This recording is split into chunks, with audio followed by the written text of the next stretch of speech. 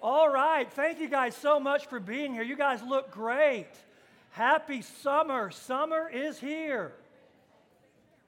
We want to continue our series today on how to make godly decisions. And I want to talk today about a subject that affects every single one of us.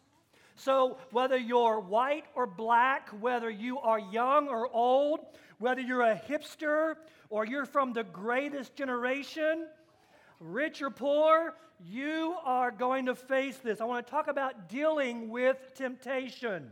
And let's look at James chapter 1, beginning at verse 12. Listen to these words. It's in your outline.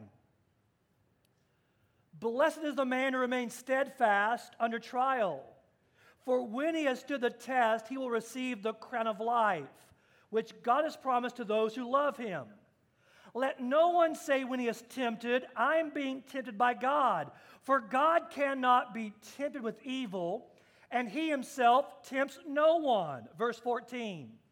But each person is tempted when he is lured and enticed by his own. Say own. His own desire. Then desire, when it is conceived, gives birth to sin, and sin, when it is fully grown, brings forth death. Do not be deceived, my beloved brothers. Every good gift and every perfect gift is from above, coming down from the Father of lights, with whom there is no variation or shadow due to change. Of his own will he brought us forth by the word of truth, that we should be a kind of first fruits of his creatures. Amen. Now, there is probably nothing more that I like better than chocolate chip cookies, except for this one thing: chocolate chip cookies right out of the oven. Can I get a witness? Amen. Right there. That's the best amen I'll get all day, right there. Amen. A number of years ago, I used to travel across the country preaching in about 30 different denominations all across the country. I did that for about 10 years. I was on the road 300 days out of the year, and I was just zigzagging across the country. And one day, I was speaking in a church in Independence, Kansas, and I was having my morning devotions, and I felt impressed by God to have a fast. And so I decided, okay, I would fast food. I wouldn't eat food for a certain number of days. And so I skipped breakfast. That was easy. I skipped lunch. That was pretty easy. And I was well on my way approaching dinner time. And about 3 o'clock in the afternoon, there was a knock at my travel trailer's door. And I opened the door, and there stood a woman in her hand with chocolate chip cookies right out of the oven. And being a man of God, I said, "Get thee behind me, Satan," slammed the door in front of her face, and went back in. Do you believe that? If you believe that, you don't know your pastor.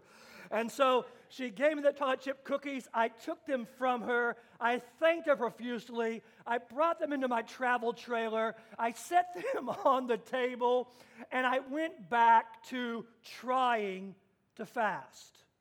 How could I stand up to the pressure? And inevitably, I wanted to shake off responsibility, and I tried to keep my focus off those cookies. I rebuked them. I prayed about them. I said, "You won't beat me, cookie. Get behind me, Satan, chocolate chip cookie."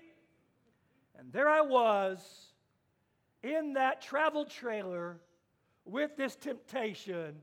How was I going to win? I think all of us, at some point in time in our lives, have faced a temptation that we have fallen into. Now, I want to say real quickly here that before I get started here, that temptation is not sin. To be tempted is not to be sinful. To be tempted is not to commit sin. The Bible says that Jesus Christ himself was tempted in every way that you and I are tempted, and yet he was without sin. Before we jump into it, I just want to say this, that temptation is unavoidable. Temptation is inevitable. As long as you have lungs that breathe air and a heart that beats blood, you will be tempted at some point in your life. And third, I want to say this. Although we will all be tempted, and although temptation is inevitable, we do not, as followers of Christ Jesus, serving the resurrected Lord, have to give in to temptation. But here's the question. How does one remain steadfast when you are there and there is the proverbial chocolate chip cookie facing you and you're tempted by it? Let's look at the scriptures. Number one, first of all, when we deal with temptation, we must take personal responsibility. The word responsibility means that we have the ability to respond. We are different than animals. We are not Pavlov's dog. We are not conditioned to have to respond in one way. We have this thing called integrity. We have a spirit that enables us to respond with responsibility, the ability to choose our response. Look at verse 13 in your notes there. It says, "Let no one say when he is tempted, I am being tempted by God. For God cannot be tempted with evil, and he himself tempts no one. But each person is tempted when he is lured and enticed by his own desire." So how do I take responsibility? First of all, I have to opt out of the blame game. What do I mean by that? We've got to realize today, my friends, that when we sin and when we fall, it's no one else's fault. It's not God's fault. It's not the devil's fault. I must take personal responsibility. So many times we blame our parents for not having the upbringing that we should have had, and so we blame them, or we blame a friend, or we blame peer pressure, or maybe we have a certain personality. Perhaps maybe you have a sanguine personality. On the Myers-Briggs, you're an ENFJ, and because you're an ENFJ, or you're a sanguine, or you're extrovert, you say, well, I just lust because that's my personality. Perhaps you have a bad temper, and so you blame on the fact that you are Scottish or you're Irish. And you say, you know what, I just blow up in traffic because it's my genetic code. My dad was a redheaded Scot, and man, he had a bad attitude, and so when I drive, it's just who I am. We blame our ethnicity. Maybe we blame the devil. Oh, the devil made me do it. I was doing just fine, and the devil tripped me up, and it's his fault. And as I mentioned last week, maybe we blame God. And this has been going on for several thousands of years. I told you the story last week, but I want to repeat it again. It sounds crazy that we would blame God for our temptation, that we blame God for our sin. But the Bible says God tempts no one. But we are tempted when we're led astray by our own desires. When God made man, God made woman, it was the perfect environment. No humidity. 70 degrees. You plant 5 seeds and no thorns choke out your roses. You plant 5 roses bloom, no need to mulch. It is wonderful being a gardener. God gave Adam a wife. He fell in love with her. She fell in love with him. It was the perfect environment. He was a man that didn't have a mother-in-law or a father-in-law. It was a perfect environment. And God said, it's all yours, except one thing, do not eat the fruit. Adam and Eve sinned, and what happened? Eve blamed the devil. She said, the serpent made me do it. And when God looked at man, here is what man said. Man says, this woman that you gave me caused me to do this. If you read it incorrectly, you think he's blaming his wife. Adam isn't blaming his wife for his sin. He is blaming God. The woman blamed the devil, and the man blamed God. You gave me her. And because you gave me the woman, I have sinned. It's your fault, God. Next, if we want to take responsibility, we've got to refuse to make excuses. So we've got to stop the blame game, and then we've got to stop making excuses. Most of our crippling habits are caused when we begin to make excuses. How many times have you done this? I deserve this, so I'm going to eat these cookies. I am entitled this. Or have you ever fallen off and you've made a mistake or you've sinned and you say, well, it was just a mistake. Or nobody's perfect. Everyone does this. Or I was pressured into it. If we're facing temptation, we must take personal responsibility and say, I have the ability to choose my response. There's a moment called the moment of integrity. That when we are tempted, there is that moment of whether we choose to cave into it or we choose to overcome it. The moment always comes. It's that moment of integrity. Guys, it's when you see the attractive woman and you see her and you're a married man and you see the attractive woman and you notice, and in your mind, and you're going to notice because you have eyes and she's a part of God's creation, and you say, she's attractive. But at that moment, there's the moment of integrity. Do we go beyond saying, I appreciate her, or go beyond to now I'm in bed with her? You see the difference? There's that moment of integrity. It's when you're flipping through the channels and you see something on TV you shouldn't watch, and you have that moment. Do I keep on going on, or do I stop and I stay right there?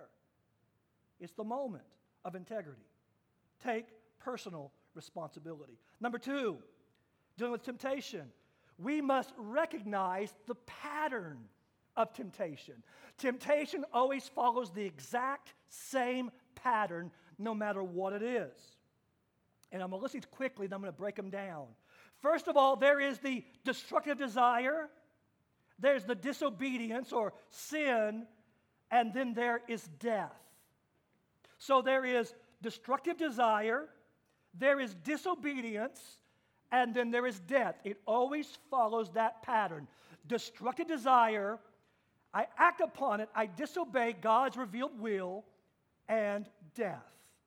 Look at James, verses 14 and 15 of the same chapter we're reading here. Listen to these words. It says, but each person is tempted when he is lured and enticed by his own desire. The desire, when it's conceived, gives birth to sin, disobedience, and sin, when it is fully grown, brings forth death. Look at those words there. But each person is tempted when he is lured and enticed by his own desires. Most desires are okay. We have a desire to eat. We have a desire to drink. We have a desire to sleep. Within marriage, we have a desire for sex. We have a desire to accomplish and conquer. I love to get in my kayak and conquer the creek. I love to hike a mountain and conquer the mountain. Laura has got me scheduled to conquer Mount Rogers later in the month. We're going to conquer the highest point in Virginia, and I desire to do that, and there's a desire to do that. But we must recognize the pattern that our ungodly desires will lure us away. Look at those words, lured and enticed. It's a hunting word, the word lured. In some of your old translations, it says the term dragged away. And you are dragged away by your own desires. You are lured. It's a hunter's term that says he's going to trap you in a trap. And so my own destructive desires lures me into a trap. Fishermen, when you go fishing, what do? You get that lure and you set the trap for the crappie. Hunters, what do when you want to get deer? You go out before time and you get yourselves in that high spot and the vantage point. Some places they spread corn out or what I call cheat a little bit to lure in that deer to shoot him. Enticed. Let me catch you with some bait. Let me capture you. And here's the reality.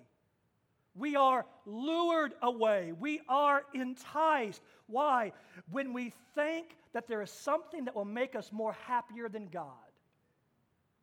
There's this mentality that if only I can make the trade, this will make me more happy. You see, God wants us to be satisfied in Him, who He is, in His love. He wants us satisfied in our marriages. He wants us satisfied where we're at, but we get lured with our own desires that are destructive, want something other than what God has for us. And there are some things that are in His revealed will. Well, He says it's off limits. And let me say this, I want to say it again. I don't want to be a killjoy to you. The life serving God is the abundant life. It's the fulfilled life. It's the full life. It's the joyful life. But listen carefully. When God says, don't do something, it's not because He's a killjoy and says, I don't want you to do it. God the Father is the one who created you. He knows what makes you tick. He knows what makes you succeed. He knows what fulfills you. He knows how you are designed. And because He is the divine desire, He knows that this will short-circuit you.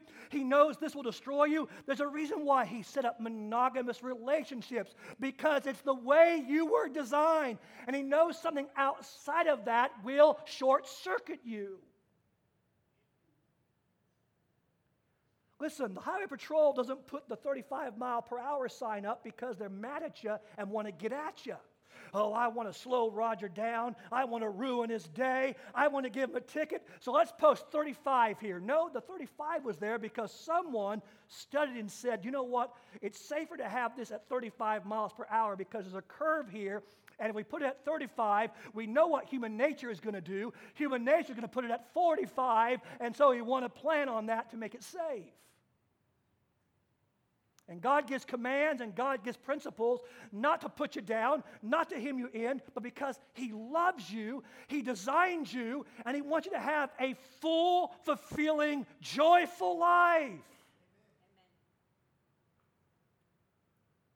And so what happens is, the first is our destructive desire.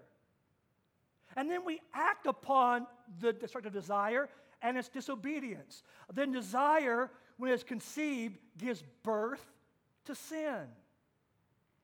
What starts in our mind often has its fulfillment in our lifestyle. Your body is the manifestation of what you think. Your body is the product of your think life. The Bible says, as a man thinks in his heart, so he is, so he will become, so he is becoming. So if in my mind I am a failure, I begin to self-prophesy and become that. If in my mind I am thinking about destructive thoughts, I become the manifestation of the thoughts. The thoughts are not simply little innocent things, my friend. Thoughts are seeds that plant. Thoughts are seeds that are watered. Thoughts are seeds that are reinforced by the fertilizer of our minds. And at some point, they grow and they produce fruit. So whatever I'm thinking about, I eventually become. Whatever I think about, I begin to move toward. Oh, it's just a thought, Pastor. I just thought it. As a man thinks in his heart, so is he. So the destructive desire is there, and I think upon him, and I chew it like a cow chewing its cud. I just chew on it, and I think about it. And I think it's safe because it's in my mind, and no one knows it because it's in my mind, and I chew on it, and I chew on it, and I chew on it. And you begin to act out the thoughts. Which brings us to the third part of the pattern, death. So we have the destructive desire, we disobey, and it brings death. Look at verse 15. And sin, when it is fully grown, brings forth death. What is death? Death is the opposite of living. What is death? Death is the absence of life. What is death? And we've got people, they're walking dead people. They're alive in the body, but they're dead in their spirit. They have already died, and they're dying. The Bible says that the wages of sin is death, but the gift of God is eternal life. Sin and disobedience brings death to relationships. It brings death to emotions. It brings death to churches and businesses. It becomes dysfunctional. I love reading history, and so I guess that's why I love the Old Testament so much in our Bible. Go back and read your Old Testament and start seeing the stories of how disobedience have racked up and messed up people's lives. This guy lied to this guy, got him in a situation he shouldn't be in, and now someone lied to him. Now he had to lie to get out of that, to get into this problem over here. It brings destruction. A number of years ago, my grandmother passed away, Grandma Midge, and she was a wonderful lady. We loved her dearly. And in Kansas, where I'm from, when someone passes, they still bring food over to your house. So people that we never met that knew Grandma came by my parents' house and brought all kinds of food. Well, my mother is a dog lover, as Laura and I are, and she had a beautiful Pomeranian named Javier. My mother picks the worst names ever. We had a Chipoodle, we had a Chikara, and we had a Javier. Yes. Can we just have Spot and Buck, you know? Wouldn't that be a little better? Hey, Buck. Hey, Spot. No, Javier. So see me out there being a teenager saying, hey, Javier. And here comes this little prancy little Pomeranian. Well, here's what happened. Javier had a hot little poodle down the street. And any chance he could, he would sneak out that door and he'd go see his girlfriend. And so they were bringing food over for Grandma, and someone left the door open, and Javier split. And so we go looking at the poodle's house, and guess what? He's not there, and she didn't know where he was. And so we looked until late that night, and there was no Javier. We couldn't find Javier. Where's Javier? Next morning we got up, we looked for Javier. Couldn't find Javier. Javier's never been gone this long, and where's Javier? And so we went to Grandma's funeral. Got out of Grandma's funeral, went back to looking for Javier. And finally, we were walking, and we asked a young man, said, hey, have you seen Javier? Oh, yeah, he's over here. I'll never forget it, being a teenager. We went to go see Javier. We walked in the field, and there was Javier in the field. And my mom, because he was Mom's dog, Mom goes, come here, baby. And Javier didn't come. Come here, honey. And Javier didn't come. And finally, like she treated her teenage boys, she said, Javier, get over here now. And Javier didn't come. And she clapped her hands and she yelled at Javier. And at that moment, a huge pit bull jumped up, snarling and barking and growling. And I'm sorry to report, Javier was dead. I didn't know if I was going to share that story with you. But the reason I share it with you is because I think it's important to shock the mind and the heart by the story that this is the consequence of disobedience. Sin will take you further than you want to go. It will keep you longer than you want to stay, and it will make you pay more than you want to pay. He had a desire. He followed his desire, and he decided that he was bigger than the pit bull and went right in and tried to eat the pit bull's food and said, I'm big enough, I'm tough enough, I can handle it. And all of us in our minds, man, we think I'm big enough, I'm tough enough, I'm smart enough. I'm fast enough. I can get myself in it, and I can stop at any time. Perhaps you are in sobriety right now, and you are now about 3 years clean, and you go to the Christmas party, and you tell yourself in your mind, I've been sober for 3 months. Everyone else is having a beer. I can handle it. I am tough enough. I'm smart enough. I'm strong enough. Maybe your best buddy can handle it, but you know in the past you have fought with it, and you take the drink, and what happens? You go further than you want to go. You pay more than you want to pay. You stay longer than you want to stay. Sin has a pattern. It steals, it kills, it destroys. Recognize the pattern, a destructive desire, acting upon the desire, and death. It's amazing to me, my friends, that you don't throw something ugly when you're fishing. You want to get something shiny. You want to get something that catches the eye. Maybe you get a scent that the catfish likes, like a little bit of liver. You know it likes the liver. And you put, or you're with crappie. You know they like corn, and you put the corn in there. It looks so good and it looks so nice. But inside of that piece of meat, inside that piece of corn, inside that lure, there's a hook there to hook you. It will take you further than you want to go, cost you more than you want to pay, and keep you longer than you want to stay. We've got to train ourselves to think in terms of the consequences of our actions. If I do this, what? We've got to get out of the emotion of the situation and think in terms of what happens when I do this. So when we face temptation, we must take responsibility, recognize the pattern, and here comes the good news. Look at someone and say, here's the good news. We must refocus our attention. We must refocus our attention. Look at how James switches gears in verse 16. He says, do not be deceived, my beloved brothers.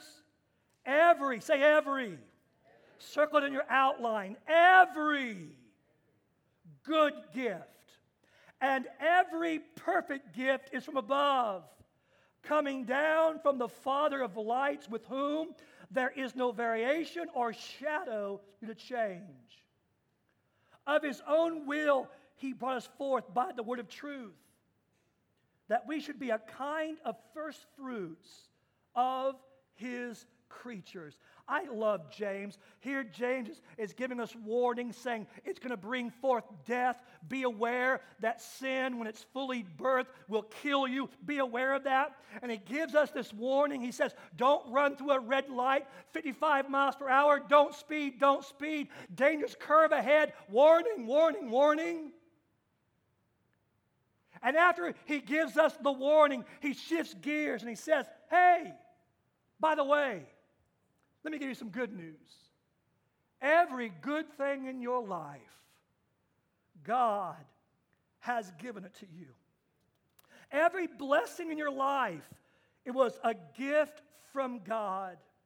Every wonderful blessing God gave you. And so he says, listen, when you're dealing with temptation, take responsibility, recognize the pattern, but now begin to refocus on the good gifts. Refocus. When I learned to drive, I got my driver's license in Kansas at 14 years old, my permit.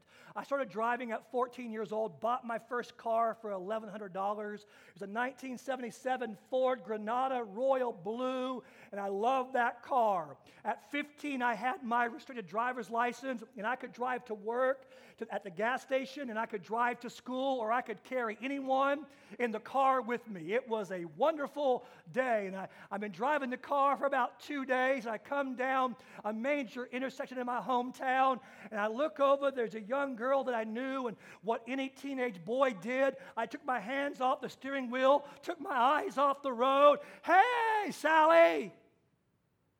And I'm waving, and I'm just having a good old time. And when I turned, the horrible driver in front of me had stopped. And wham! I wrecked my car. And I thought to myself, do I tell my dad? No, I don't tell my dad. How can I cover this? How can I park it? I don't want Dad to know it. And I got out of the car, and the man and the woman was there and said, aren't you Jack's boy? The problem with living in Mayberry is everybody knows you. So Dad knew. We've got to refocus our attention. Here I was focusing on the wrong thing. And guys, we got to refocus. And what we were focused on? Focus on God's good gifts. When you're tempted, think about what God has given you. Think about the good things. Steadfast, he shall receive a crown of life. Next verse. Every good and perfect gift is from above. Every good and perfect gift is from above. And so here's what happens. Behind every temptation, it's this thought that says, I'm not getting the best deal. God is withholding something from me. God isn't giving me the best. Can I say this to you real quickly? That God gives you the best. He wants the full life. He wants the joyful life for you. And look what it says again. Look at it there for just a moment. Blessed is the man who remains steadfast. He will receive the crown of life. That crown talks about a crown that the Greeks gave. It was a wreath that when you finished a race, they put this wreath on your head like they did at Athens. And it was the crown of life. It was, I have won the victory wreath. Look, I have won. And he says, listen, endure temptation. He's going to give you the victor's crown. Then he says, every good and perfect gift is from God above. God gave Adam life. God gave him a lover. God gave him a garden. God gave him everything. And he threw it away. Years later, when Jesus is tempted, look at what Jesus says to Satan. It's not in your notes, but listen to what he says. He says, Satan, man shall not live by bread alone. You want me to trade everything I have for this piece of bread? You want me to trade this steak for a piece of green bologna? You want me to trade this glass of 50-year-old wine for a room temperature Michelob? Man shall not live by bread alone, but by every word that comes from God. When you're tempted, begin to thank God for his gifts. Thank you for my job, but I hate my job. But you have a job. Thank him for the blessings. Thank him for your kids. Do you know my kids? You have kids. Thank him for your kids. Thank him for the blessings, for the breath of life that you're breathing, that your air is going through your lungs. Thank him for the fact that you walked in here. Thank him that you're breathing if you didn't walk in here. Thank him for the gifts he's given you. And then refocus on his good character. Verse 17, look at it again. Every good gift and every perfect gift is from above, coming down from the Father of lights. Look at that. With whom there is no variation or shadow due to change. Refocus on God's good gifts. Refocus on God's good character. He cannot be eclipsed. He cannot be shadowed out. He cannot be extinguished. Never forget that God doesn't change. Never forget that God doesn't tempt you with evil. Never forget that God doesn't want you to lose. that God wants you to win, that God wants you to overcome, that God wants you to live abundant life. Never forget that God doesn't want evil or wickedness or destruction for you. Remember that God is pulling for you and God is rooting for you. Remember, God's on your side. He's not out to get you, that God isn't angry at you.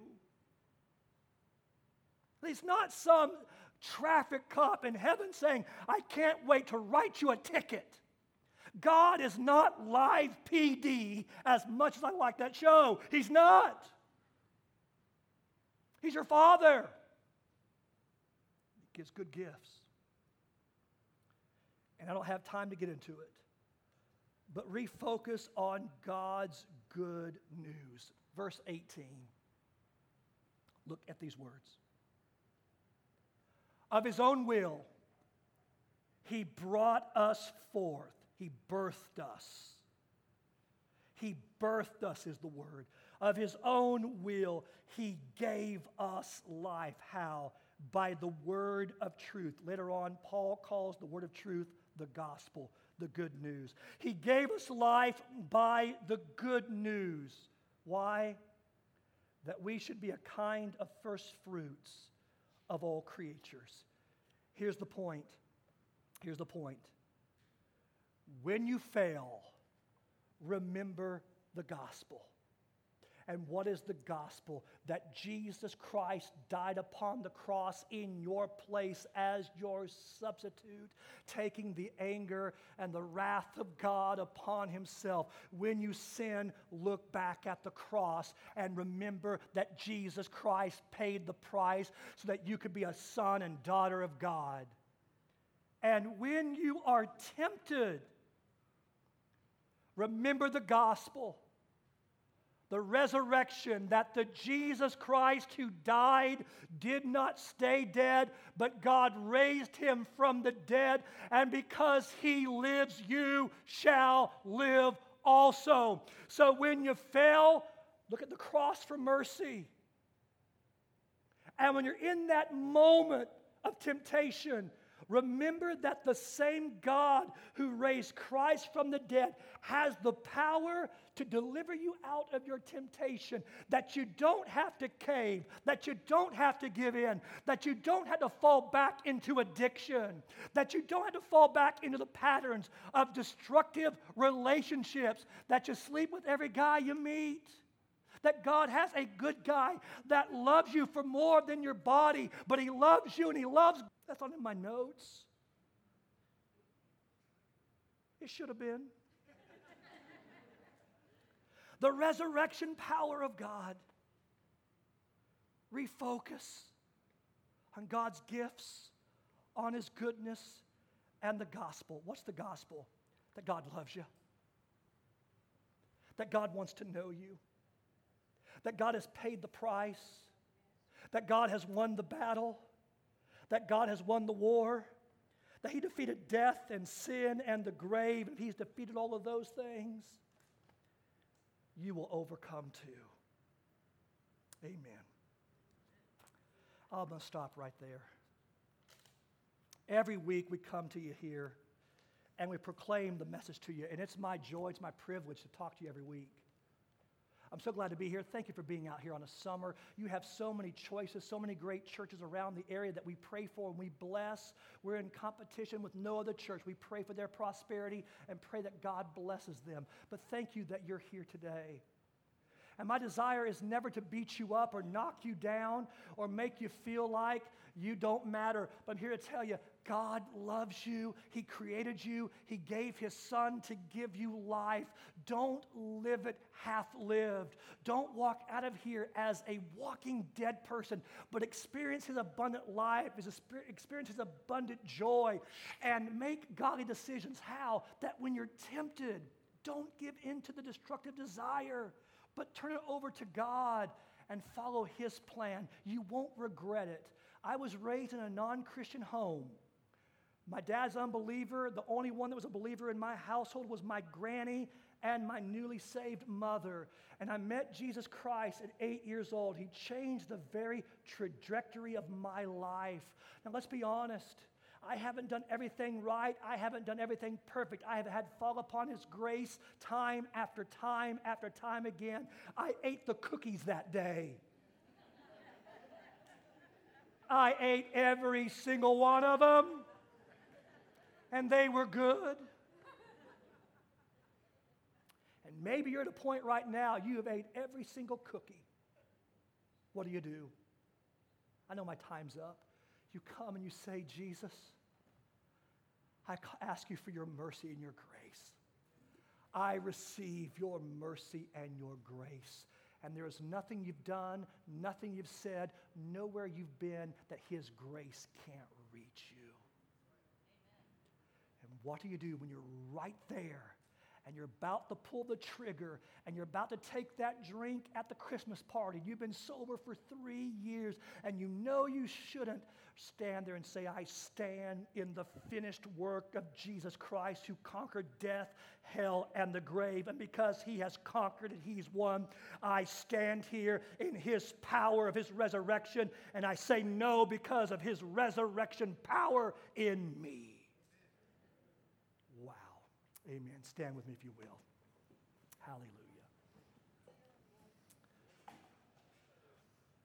Look at someone real quickly and say, He's a good God. He has good gifts. He's for you. He's not against you. Laura, won't you come? Band, won't you come?